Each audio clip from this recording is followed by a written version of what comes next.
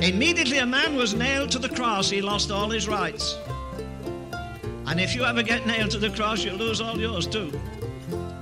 In the morning when I rise, in the morning. We love ourselves so much. And who are we talking about now? Unbelievers? No. So-called believers who have never understood what it is to take up the cross and put self to death. See, because in the last days there's going to be very little preaching about the cross and death to self-life. And so, when there's no preaching against death to self, self is going to flourish in the lives of many Christians. They won't even know that you cannot follow Jesus if you love yourself.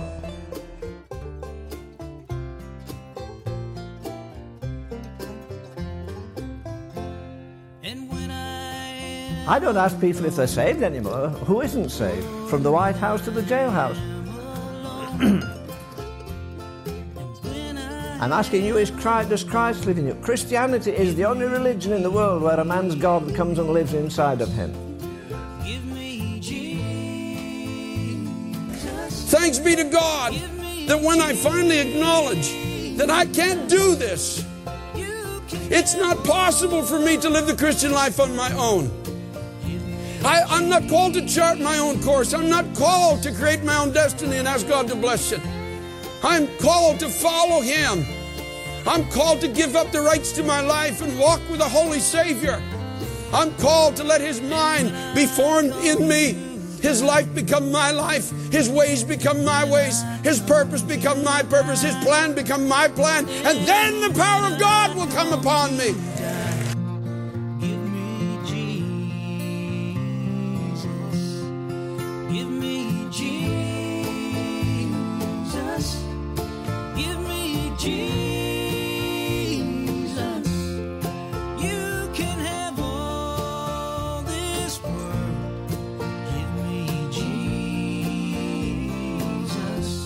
Good morning, or whatever time it may be that you're listening in. We're sitting here counting down the days of February 2023. It is the 17th of the month. So that effectively means that February, as it is more over than it is beginning. We're past the middle. Working our way towards March. A little bit of dusting of snow on the ground out here where we are. I have some stuff here that the Lord has put upon me. My messages aren't always bubble gum and candy floss or cotton candy and popcorn. You know, you're not going to get the circus when you come to me. And I pray we can get more people to bring this message out. Not mine, but the message that God creates in our hearts, that God gives us to do. I'm telling you, I'm so sick of narcissistic Christians. There's no such thing. There's no such thing as a narcissistic Christian. And we're going to cover some things as well as we go along. And that came to me, there's people who will sit in a church and let some guy speak whatever garbage. Or, and that's mean. That's a backhand. Let's put it this way. Well, that you'll let a bully thunder back and forth across the floors of the church, not even really effective in the passage of the scriptures. And then, it's whatever I can get out of it. I'm all about me. It's what I can get. Listen, you look around your church, and if you don't care about anybody else, you're a narcissist. If you look around and all you care about is what you're going to get, you're a narcissist. If you care about everybody, that they need to hear a pure, unadulterated, uncompromising, true word from the Lord on a Sunday morning, Sunday evening, and a Wednesday. If you believe that, then you're okay. But when you start to narrow it down, the funnel starts to narrow to the point where it's all about what I can drink. It's all about what I can eat. It's not what everybody else. Surely, yes, you care about what you put in your own ears. And if you're listening to me, I'm humbled by it. Really, I am, because, there's not many that do, and that's okay. I don't need big numbers. I'm not here to get popular. I'm not here to become the next greatest thing on the planet. No. But I will tell the truth. I will expound Scripture. I will not hold back. It's time to quit. I want you to look at the first century church. I was telling, me and my wife were speaking earlier. And I says, as I laid in bed doing my praying in the early morning, a lot of things go through your head. A lot of things, a lot of times it's, your prayers, if you're human anyway, I try to stay as spiritual with God as I can, but, I'm still a human. And I get off track, and weird things come into your brain, and you have to push them away and ask God to help you with it. But, he laid kind of something on me. He says, look at the first century Christian church. The first century Christian church. The ones that were formed after the ascension of Jesus into heaven, after the day, at the day of Pentecost, and then forward. People died for the faith. People stood up in the face of a tyrannical government that would kill you because you believed in something besides the emperor. Now, he found down the road that it was easier to play with it, and that's where a lot of the paganism slid into the church, but or the church slid into paganism. But once a year you got to come by and pledge your honor to the Roman emperor, and a lot of them didn't. They had died for it. Do you know how they died? They didn't just, he got old and he had a stroke, or he had cancer, or he had a heart attack, or whatever. No.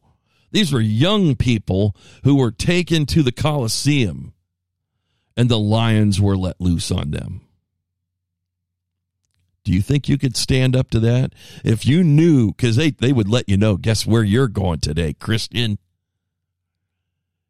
We're taking you to the Colosseum. Everybody knew what happened at the Roman Colosseum. Everybody. You had the gladiator fights, of course. That was, usually slave against slave, or they would have slaves and they would get a bigger guy to beat them to death, hack them to death. The emperor could throw his thumb up or down or whatever.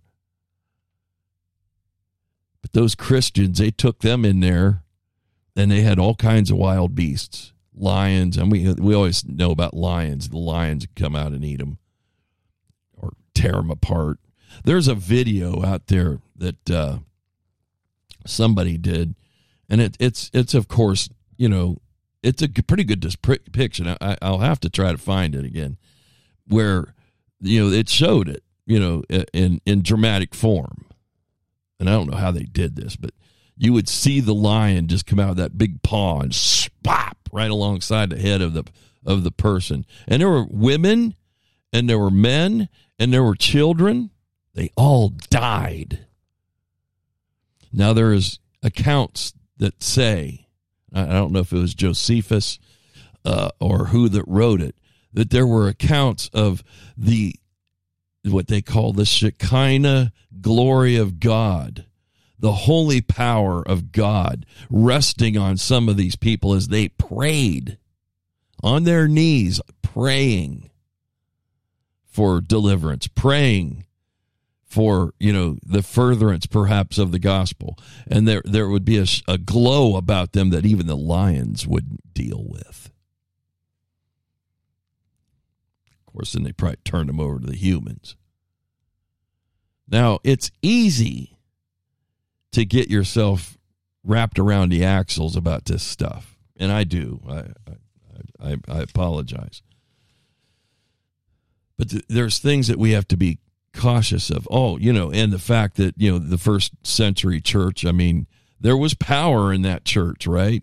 Remember a married couple by the name of Ananias and Sapphira that lied to Peter, saying, "Oh, here's all the money. We sold everything we had." And Peter says, "Why you lie to the Holy Ghost?" He didn't say, "Why are you lying to me?" That's what the modern day preacher or prophet would try to say. "Oh, you're lying to me. You're not telling me the truth, so therefore I'm going to nail you." No, it was, "Why are you lying to the Holy Ghost?" And Ananias dropped dead at the door of the church, and they carted him away and put him in the ground.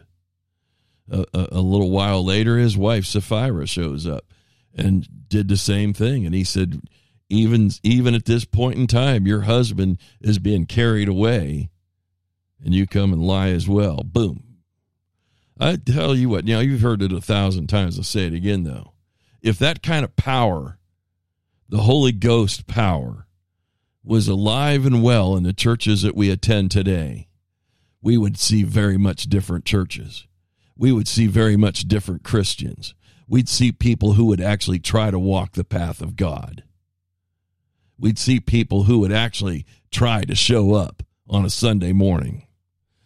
We would see people who tried to actually live the Christian life during the week, knowing that the Holy Ghost is present with them, knowing that there is a time for everything. Remember that? Time is time to live, a time to die. And we all look at our longevity of life. If you live 80, 90 years, that's short time in God's economy. People that have had massive health issues and nothing changes in them. Is God not trying to wake them up? Is God not trying to tell them something? And I don't care if you're part of the church or not in that regard. There's some people I've seen, have big issues. And, they bounce right back and they go right back to where they started or left off, which was not exactly on the track that you might want to be on as a Christian. Hebrews 12, if you want to follow in your Bible, but I'm going to read it to you. I'm going to read several verses. I'm going to start in Hebrews 12:12. That's a nice number. 12:12. 12 disciples, 12 tribes of Israel. 12. It's a foundational number. It's a community number. It's a governmental number. It's a good number from God. 12:12, Hebrews 12:12. Wherefore, blow up the screen a little bit. Wherefore, lift up the hands which hang down and the feeble knees, and make straight paths for your feet, lest that which is lame is turned out of the way, but let it rather be healed. Follow peace with all men and holiness, without which no man shall see the Lord. Follow peace with all men and holiness, without which no man shall see the Lord. Looking diligently, lest any man fail of the grace of God, lest any root of bitterness springing up trouble you, and thereby many be defiled. Now it goes on in 16 to talk about lest there be fornicators or profane person, as Esau, who for one morsel of meat sold his birthright. Esau gave it all up. Esau is a picture of a weak, feckless, he might have been the guy who went out doing the hunting, but he was and strong in his body, but weak in his spirit, weak in his mind, that he gave up his entire birthright for a bowl of onion soup or bean soup, for a morsel of meat, sold his birthright.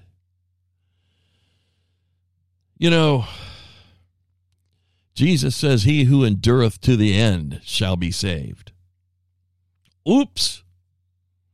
Does that mean that, as you come down to the knife at your throat and you say, okay, I renounce God, because you're once saved, always saved, you get, and they still cut your throat and you renounce Jesus with your last breath. What do you think your next breath will be like?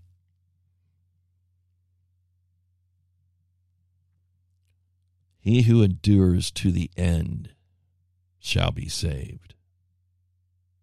That doesn't mean you have to wait till the end. That means that you held on all the way to the end. Are you praying now for the peace of God, for the strength of God, so that when your day comes, however it may come, and I pray that it's an easy passage for just about anybody I know. But, if it's a painful, arduous time, do you have the strength to stand with Jesus up to the end? Ask for it now, folks. You could be in the best of health, or maybe you're getting older and it's failing. You better get quick with God. Don't expect some preacher to get you there. He can't. The root of bitterness, springing up trouble. Well, actually, it doesn't say that, does it? Lest any root of bitterness springing up trouble you, and thereby many be defiled. Think about a root. What does a root do?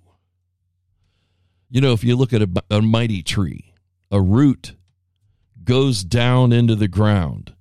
And when you think about it, the roots and the shoot of the tree, the plant, the shoot of it comes out of the top of the ground and grows into the tree.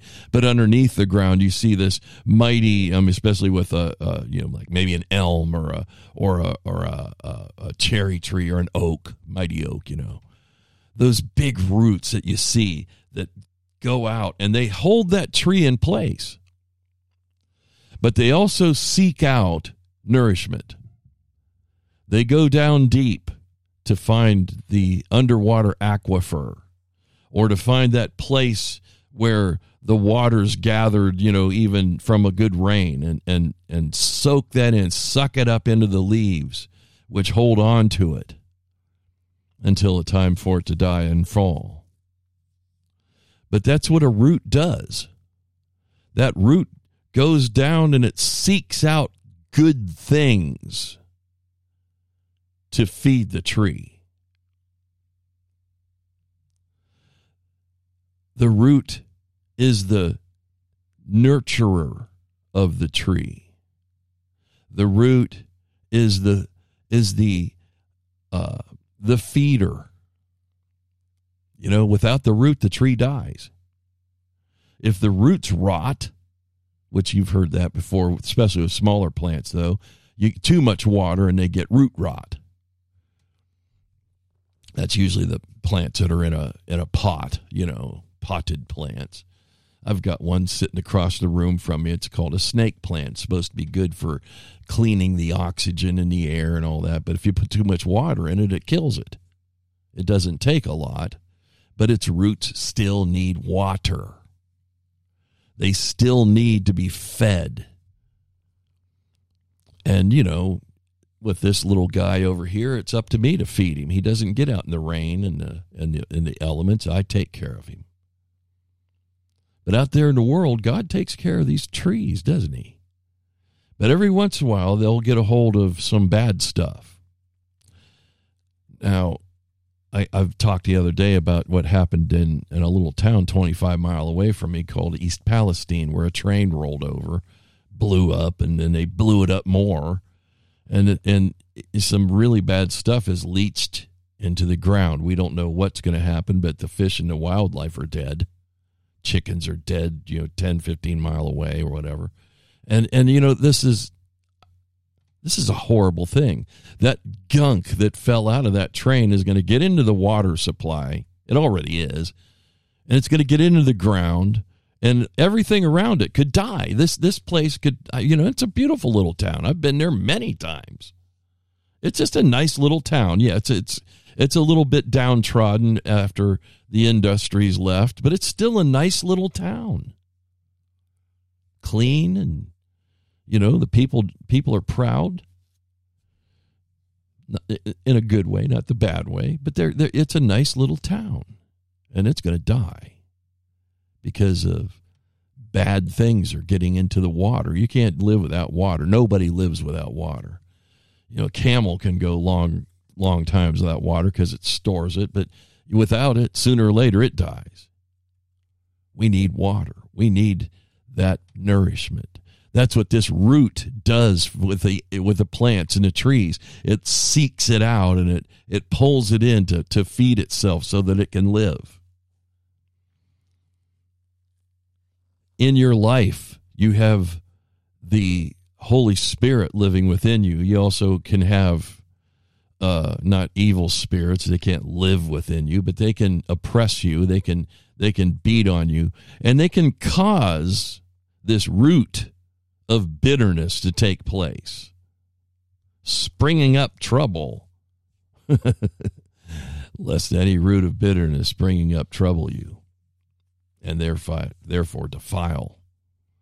That root, that one root maybe sneaks over there and gets into that gunk that got spread out by the spilled chemicals and sucks that into the tree. The tree's dead. It's going to kill it.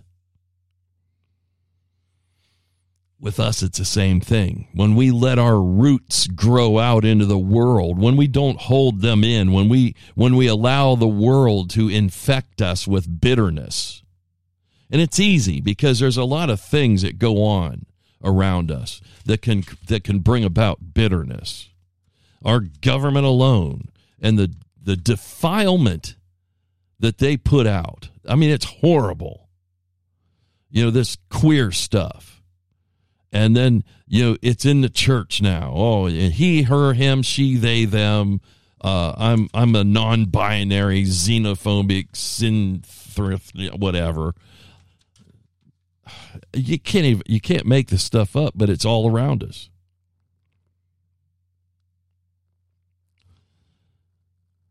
People, my wife's been reading the book. She said she brought it to me because she knows I like to do expositional teaching. Expository teaching and preaching, which I've been castigated for openly and publicly in a church because I dared to teach people, because they don't do that there. All they do is talk about dumb stuff that means nothing. Here's a Bible verse, and then I'm going to tell you about a bunch of other things, and the pews become more empty and more empty. But when you teach people, this book that my wife is reading, it's written by a Baptist, by the way, and he said, people who sit under expository teaching are the happiest Christians there are. Because why? They're hearing the Word of God as it is supposed to be heard. They're absorbing the Word of God as it is supposed to be absorbed. And it's not all about knowing. There's people, wow, you're not, you just got a head full of stuff. I'm trying to get a head full of Jesus, or a heart full, however you want to look at it. And if that is what it takes by the type of reading and studying and preaching that I want to hear, and we all should want to know more. We should walk out of our churches challenged to do more for God, even if it's just to do more for God in our own lives, to say, well, you know, I've never really read that passage that he used today the way he used it. Is that the way it should be? And then get back home and break out the Bible and say, well, wait a minute.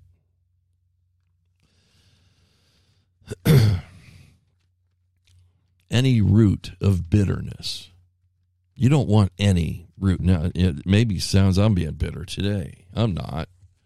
I get passionate. I get a little twisted up about things that I see happening around us in our world.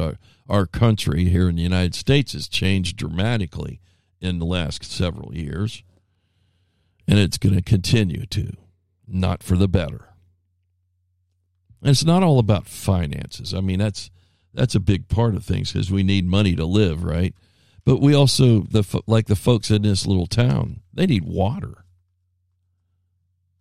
Period. I mean, they're telling them, oh, the water's safe, you know.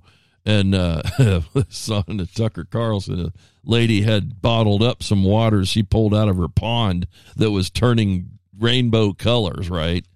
And she said, here, Governor, here's your water. Come drink some. Here you are, EPA man that says the water's okay. Come drink some. As a matter of fact, come over here. I think it was the senator from Ohio who said he challenged the EPA administrator to come and drink the tap water. No takers on that yet. They say it's safe for you. Is it safe for them? If I tell you something's safe, I would prove it. I'm telling you right now that a root of bitterness that springs up in us is not safe. And we need to excise it. Because it's going to grow out and it's going to grab a hold of that bitterness and keep pulling it in and pulling it in. Telling you, hey, you can live however you want. That's a root of bitterness that's going to spring up in you. Look, God's an exposer of evil. When you look for God, you see a majesty. You see perfection. No evil can really stand in that light. Now, it says that the devil himself stands before God accusing the brethren. But I'm sure he's standing at a distance.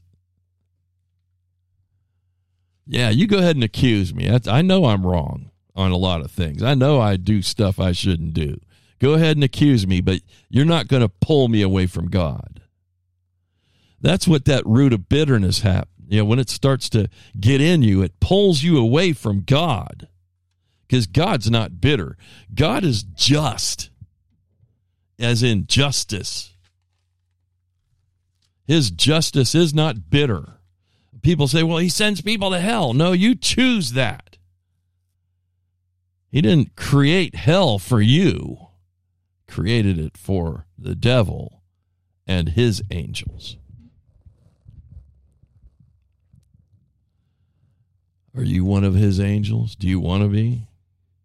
Did you set yourself up listening to some false preacher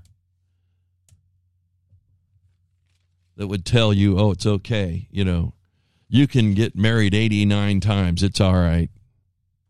No, it's not. There's a reason that divorce is allowed to happen in God's economy as well. Sometimes it just happens, folks. Repentance. I was watching it. I told my wife, you know, people talk about John the Baptist, and then they try to make these little stupid jokes. Oh, he was a Baptist. And the Baptists believe in believers' baptism. You have to be saved, and then you can be baptized, and then you can join their church, which is getting to me more look like a cult when they take it to that distinct position on it. That'll come back and bite me, and I don't care. I will stand on the Bible all day long. John the Baptist baptized people into repentance. Repentance, that R word that nobody wants to play with. Nobody wants to talk about. Because it's once saved, always saved. You don't need to repent, right? I don't need to repent of nothing. Somebody that says that's in trouble. Repent every day. I may have to repent for what I just said. I don't know. Listen, you cannot take whatever you want and stick the word Christian in front of it and make it okay. Now, you know, the ones that get hit on the hardest are like the Christian rock artists. Christian rock. And then you have a preacher who'll tell you, well, that doesn't even fit. Well, it probably doesn't. But, you know, I've never met any of these guys, but I can tell you there are some that I thought were really well versed, and I thought they produced music that was at least pleasing to the ear. And then I found out they haven't got a shred of any identity with Jesus that I can even. There, one was a Jars of Clay. I had a bunch of their CDs. I may still have them around here somewhere. I put CDs in. Who uses those, right? You got Spotify. You don't need CDs. But anyway, you know, or YouTube or whatever. But then they come out, and the leader, the guy who sang for them, came out and right out in the open, he says, well, you know, we've searched the Bible and we can't find anything in there where this is that says homosexuality is wrong. God made man and woman to be together. It says if you're caught in Deuteronomy, I'm sure, if you were caught in that act, they would take you both out and stone you. There's plenty that says that's not good. It's an abomination to God. But yet this fella said, you know what I did? As much as it hurt, I mean, I really like their music. I'll be honest. You know, I'm an old rock and roll guy. You know, and I had to divorce myself from quite a bit of that. As a matter of fact, at this point, all of it.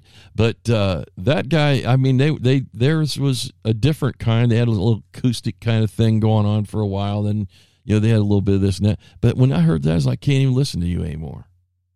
You don't know what you're talking about. There was a young lady back in my earlier days named Jennifer Knapp, Knapp.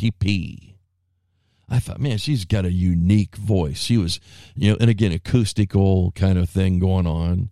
And I thought she's really, and then I find out she's a homosexual, lesbian, open. I'm a Christian lesbian. No, you're not. God says otherwise. Now, some people may tell you that's okay. You can do that because OSAS says so. Once saved, always saved. Eternal security. But do they draw the line there? I haven't asked one yet that. I'm going to, though, just for their own. I want to know. Well, you say once saved, always saved, right? You know, you become a Christian and you've declared your love and you've confessed your sins and you've been baptized and all these things, but then you become a homosexual. What does that mean? Still saved? Oh, I'm sure they probably never were, you know. Look, everything comes to the light sooner or later. If it comes into the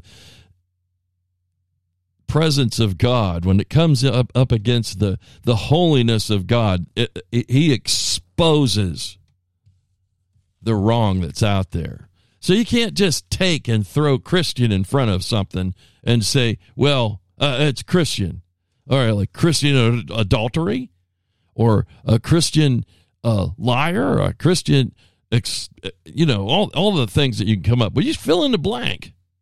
That's why you hear so many people who don't claim Christianity first. They'll say, oh, I'm a Baptist, I'm a Methodist, I'm a Presbyterian, I'm an Assemblies of God, I'm this, I'm that. Are you a Christian? I love how a fellow in my warm-up there in the beginning, it's Leonard Ravenhill, says, I don't even ask people if they're saved anymore. Everybody's saved from the, I think, what does he say, from the White House to the jailhouse. And I messed up one time. I think it was just as poignant. From the White House to the outhouse. Everybody's saved. The whole country. 78% claim that they're Christian at one point. That number, by the way, has dropped. Because you only got 40% of the young people who will even attend church or go along with Jesus. Because they've been indoctrinated through the evil school systems that they've been going to. From K through PhD graduate, they're trained to be inclusive, homo, all the whole thing. Let's just put it this way. Anything that's anti-God is fine with them. With the teachers' unions. I've known some really good teachers and are going to get mad at me if they listen. So if you are, I'm not talking about you. If you are a God-fearing, loving teacher and you don't I know there's many that don't, but there are many that do partake of this junk. But you can't just say, so just cut to the chase. If you aren't ashamed of your walk with Jesus enough to just say, I'm a Christian. First and foremost, I shut a guy up. I really liked him. Now he won't talk to me anymore. But he went on about how his chosen denomination, I'm a, fill in the blank, through and through. I believe in their doctrine. I believe in their theology. I believe in this and I believe in that. And I said, do you believe in Jesus? Or do you just believe in that man-made junk? Where they cherry-pick the gospel to fit what man felt was good for man. Well, but yeah, of course I do. Okay, say that first. You need to be able to discern everything. And I'm going to tell you what, one of the most, I used to say this a lot. I picked it up from somebody else, but I'll say it anyway. One of the most dangerous places you could walk into at one point in time was a Christian bookstore. And people would say, what? Look around. Well, you can't now because the family Christian bookstores that were out there, they're closed. And I think they went from that to Lifeway or something like that. They closed. Southern Baptist, they closed. There's some independents out there. There was the Berean, I believe. They might have been the ones that went to the Lifeway. I forget now. But it doesn't make any difference. They're closed. There's no brick and mortar anymore. You have to do it online. Now, I do use ChristianBook.com when I order like some stuff I've done, small little books here that I have. You can pick and choose what you want. You don't have to look at the faces of Joyce Meyer and Joel Osteen. Complete buffoons, by the way. But, you'd walk in those places and it was like, what do I choose from? All the shining, smiley, Botox face, overly whitened teeth. Listen to me, your best life, and, this, that thing, and the other thing. I'm making fun of them in a way, but I'm very serious. You'd have to, I'd walk in and say, where's your classic section? Like the C.S. Lewis and, Tozer. Oh, it's back here, way back in, a little corner in one little section of maybe 30 books. It'd be sad. It just makes you sad. Those books, even if you're looking for Josephus, you can usually find him. He was a Jewish historian where you can find a lot out about what the times that Jesus lived in, and he goes clear back to the beginning, and he's very well thought of in the community of Christians and Jews as a very good historian. You can find his stuff. There's some other stuff in a Christian bookstore that was well worth. Of course, the Bibles. There's all kinds of them though, and if you didn't know what you wanted when you went in, you'd end up with who knows what. Here, the message. It's really the way to go, and it's not even a Bible. It's just a paraphrased bunch of twaddle that's not even worth looking at. But there's preachers that use it. Some I even like. They'll say, well, from the Message it says, and I'm like, oh, goodness gracious, what are you doing? You know, listen to me.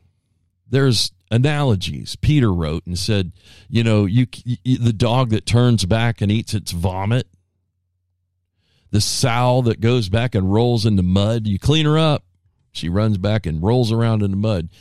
That's because the sow and the Christian as well, the person who's claiming to be a child of the King, claims to be walking the path of righteousness, but you only see that on Sunday morning, not during the week. They only crack that Bible open. They come up, show you their Bible, and say, I've had this Bible for 30 years. And you look at it, and I got, you look at another old saint that's got one they've had for 5, and it's wore out. And theirs looks like it never got open because it probably didn't. Wear them out, folks. Buy a new one. If you don't have one, once you wear one out, find a way to get a hold of me and I'll send you one. We need to know what the Bible says, or we'll end up being like that sow that goes back and rolls around in the mud. The sow doesn't know any better. That's why she does it. If she knew that being clean was better for her, she would not go to the mud. Christian, do you know that when Jesus cleaned you, cleansed you, redeemed you of your sin, he said to the lady who was caught in adultery and a few other ones along the way, go and sin no more. Don't go back to where you came from. See that path that leads back to that? Don't go that way. Go this way, the opposite direction. He says, I've taken you out of that. Yes, you will sin. I never preach sinless perfection. Just get that through your heads. But I do say this. You know what sins drag you down. You know what sins will get a hold of you and put that root of bitterness in you.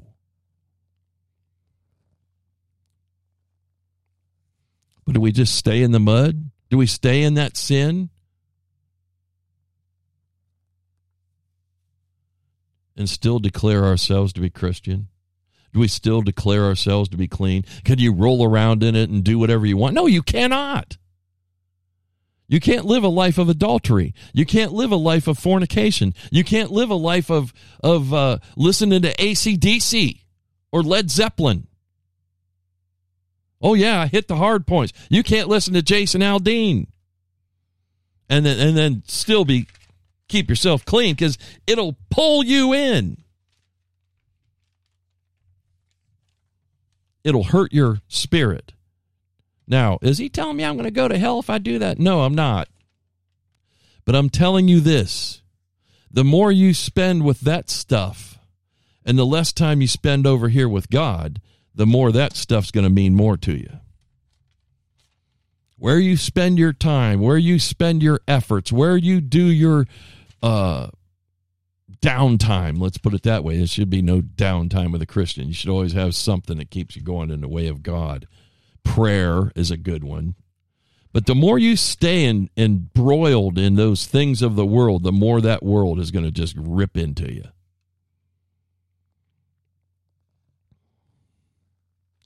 So what do we do? What needs to be left behind?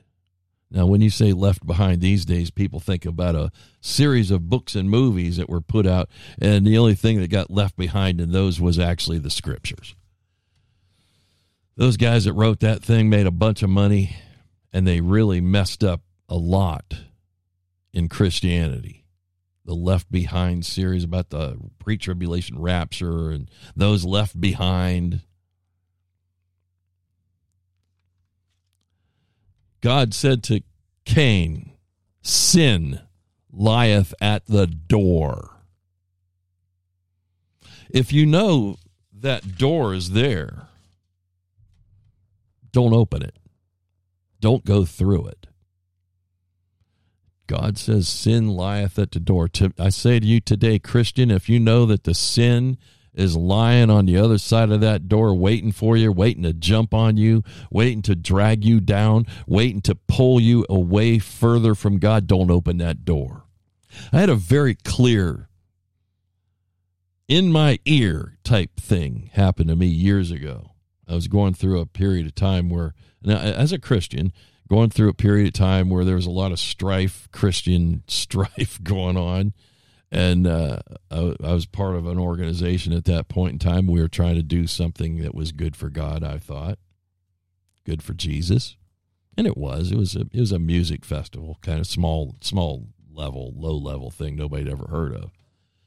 And me and my buddy Mike were in it, and we got on the phone talking to each other about these other two that were supposed to be helping as well, and they were more of an encumbrance to it. But I got frustrated, and I said, Mike, I got to go for a walk. And I put my iPod on, and I just took off walking. I said, I'll get with you later. And as I was walking, I was praying, and just as clear as a bell, I mean, I'm telling you, I don't care what anybody says, oh, you don't hear the voice of God. I heard in my mind, in my head, in my ear, say, if it takes anything that takes you away from me, run from it.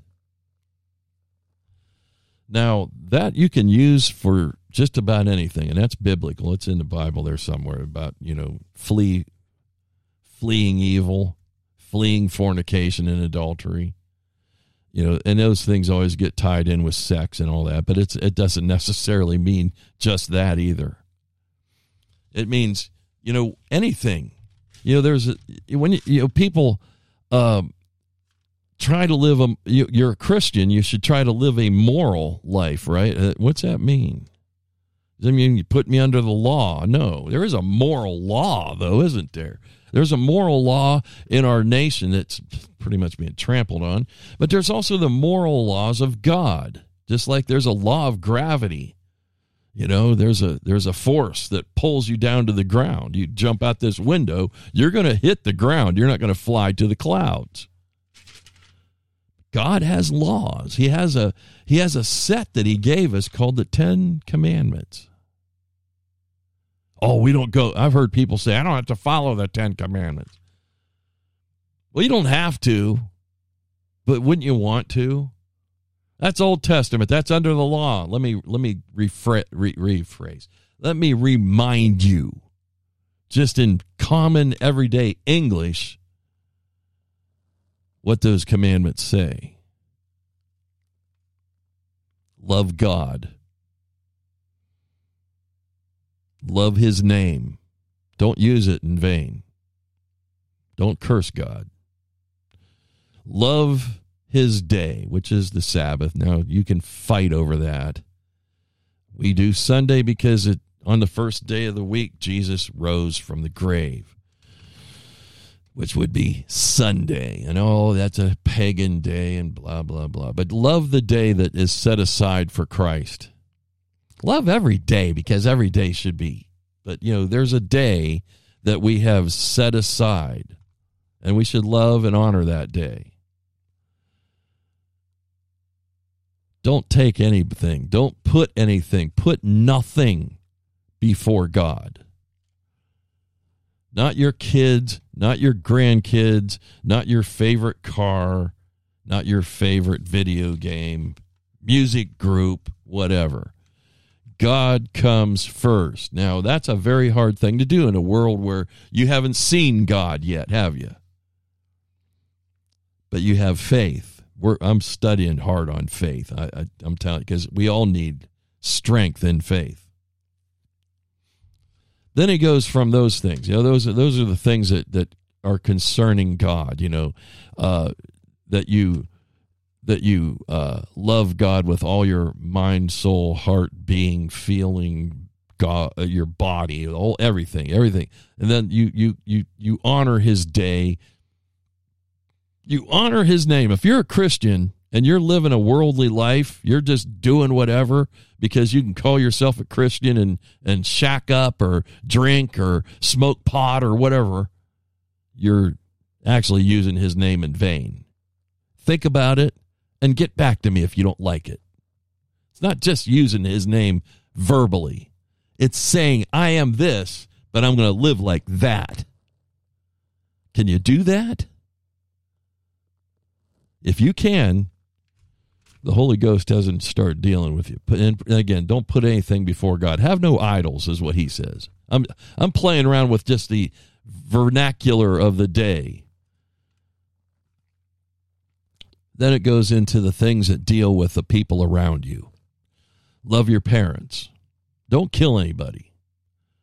Don't commit adultery. Don't steal from folks.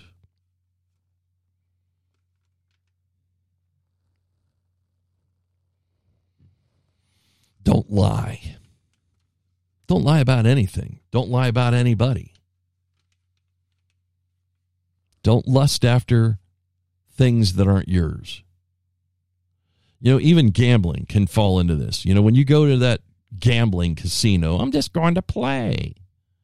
You're throwing the quarters in. You're hoping that you win. You want to win? Stay out. Keep your money.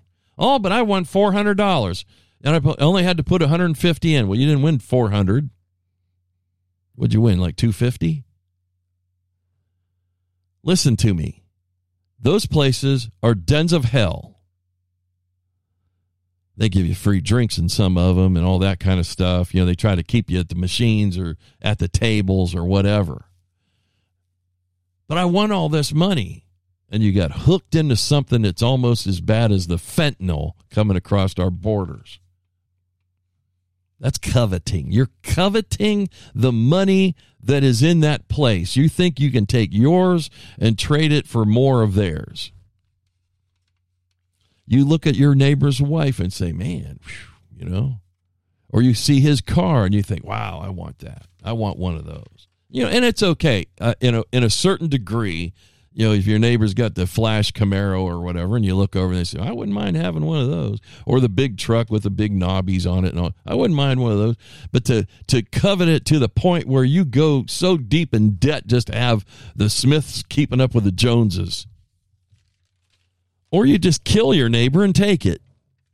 Because, hey, I wanted it more than he did. Don't do that. Don't do it. Love your parents. Don't kill. Don't adulterate. Don't steal. Don't covet. Don't lie. Don't do any of those things and decide, oh, I'm a Christian. Don't shun church every chance you get. Well, the football game's on. Well, too bad. God's called you to a higher calling than a football game. Jesus didn't die so we could stay home and watch the Super Bowl and have a party. But, you know, that's what people want. They want fun. Churches that have Super Bowl parties just to get people in the door. That's always been a pet peeve with me. This last one, I'm going to talk about it for a couple of seconds here before I go into my last and final dissertation of the day. This last Super Bowl is halftimes just as evil as more evil than the ones preceding for the last 10 years have been just horrific. And I know guys that take these things and they break them down and they go for hours about, you know, I don't do that. I can just tell you, don't watch it. I actually did just so I could say, well, I see what you're talking about because I've heard people talk about how bad it was. And I look at, you know, on its face, it doesn't look that way. But when you have a spiritual discernment, when you have the ability to see the evil that these people are putting right in your face, you're like, And where do these people come from that are the ones chosen to do it? What was her name? Rihanna. She's something else. You start digging into her past. You start listening to the lyrics of some of her songs, and you're like, good Lord, my kids might be listening. My grandkids could be listening. I wouldn't even let my pooches listen to this. Back on the music thing again. Now, let's wrap up. If you got a Bible, and I really hope you do, go to Revelation chapter 21. Revelation chapter 21. not a favorite chapter for most people. Now, I've heard guys do sermons where they love to talk about the first part of this chapter. I heard a really bad one too, but I'm not even going to go there. Where God says he shall wipe away all the tears from their eyes. That's Revelation 21:4. That's always nice to hear. That, you know, there will be no more death and no more sorrow, no more dying, no more crying, no more pain, for the former things have passed away. But a lot of things happen before that happens. But I want you to really understand something. Revelation chapter 21, verse 7 and following.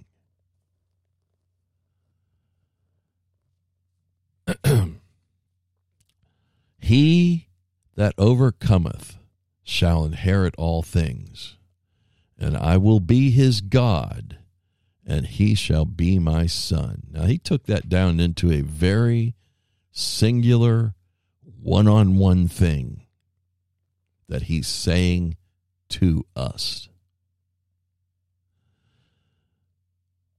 That he, the singular, that overcomes shall inherit all the things. Now he tells in a verse before that some of the things that you'll inherit, of course, is the lack of pain and the abundance of life that will go on and on for eternity. And he'll give you that are thirsty a fountain of water, the water of life that will flow freely. But he also says, there's a but in this. Now, that verse that I read to you a minute ago was verse number 7, 21:7 of Revelation. Yeah, there's people that won't even touch Revelation. They won't touch this verse at all. He that overcometh shall inherit all things, and I will be his God, and he shall be my son. I'm going to say he or she in both incidents. He or she that overcometh, he or she shall be my son or daughter. But God is he uses these male pronouns, which means everybody. Okay, so women, I'm with you. Chapter 21, verse 8. There's a but here. But the fearful, the unbelieving, and the abominable, murderers, and whoremongers, and sorcerers, and idolaters. Here's a big one, comma, and all liars shall have their part in the lake which burneth with fire and brimstone, which is the second death. Now that judgment's already been passed on these people in the chapter before this, in chapter 20, where it talks about the great white throne judgment. But he says, those that overcome fear, those who overcome the unbelieving spirit, those who don't indulge in abominable behavior like homosexuality, those who don't murder. Jesus says if you think to kill your brother in your own mind, you have done it already.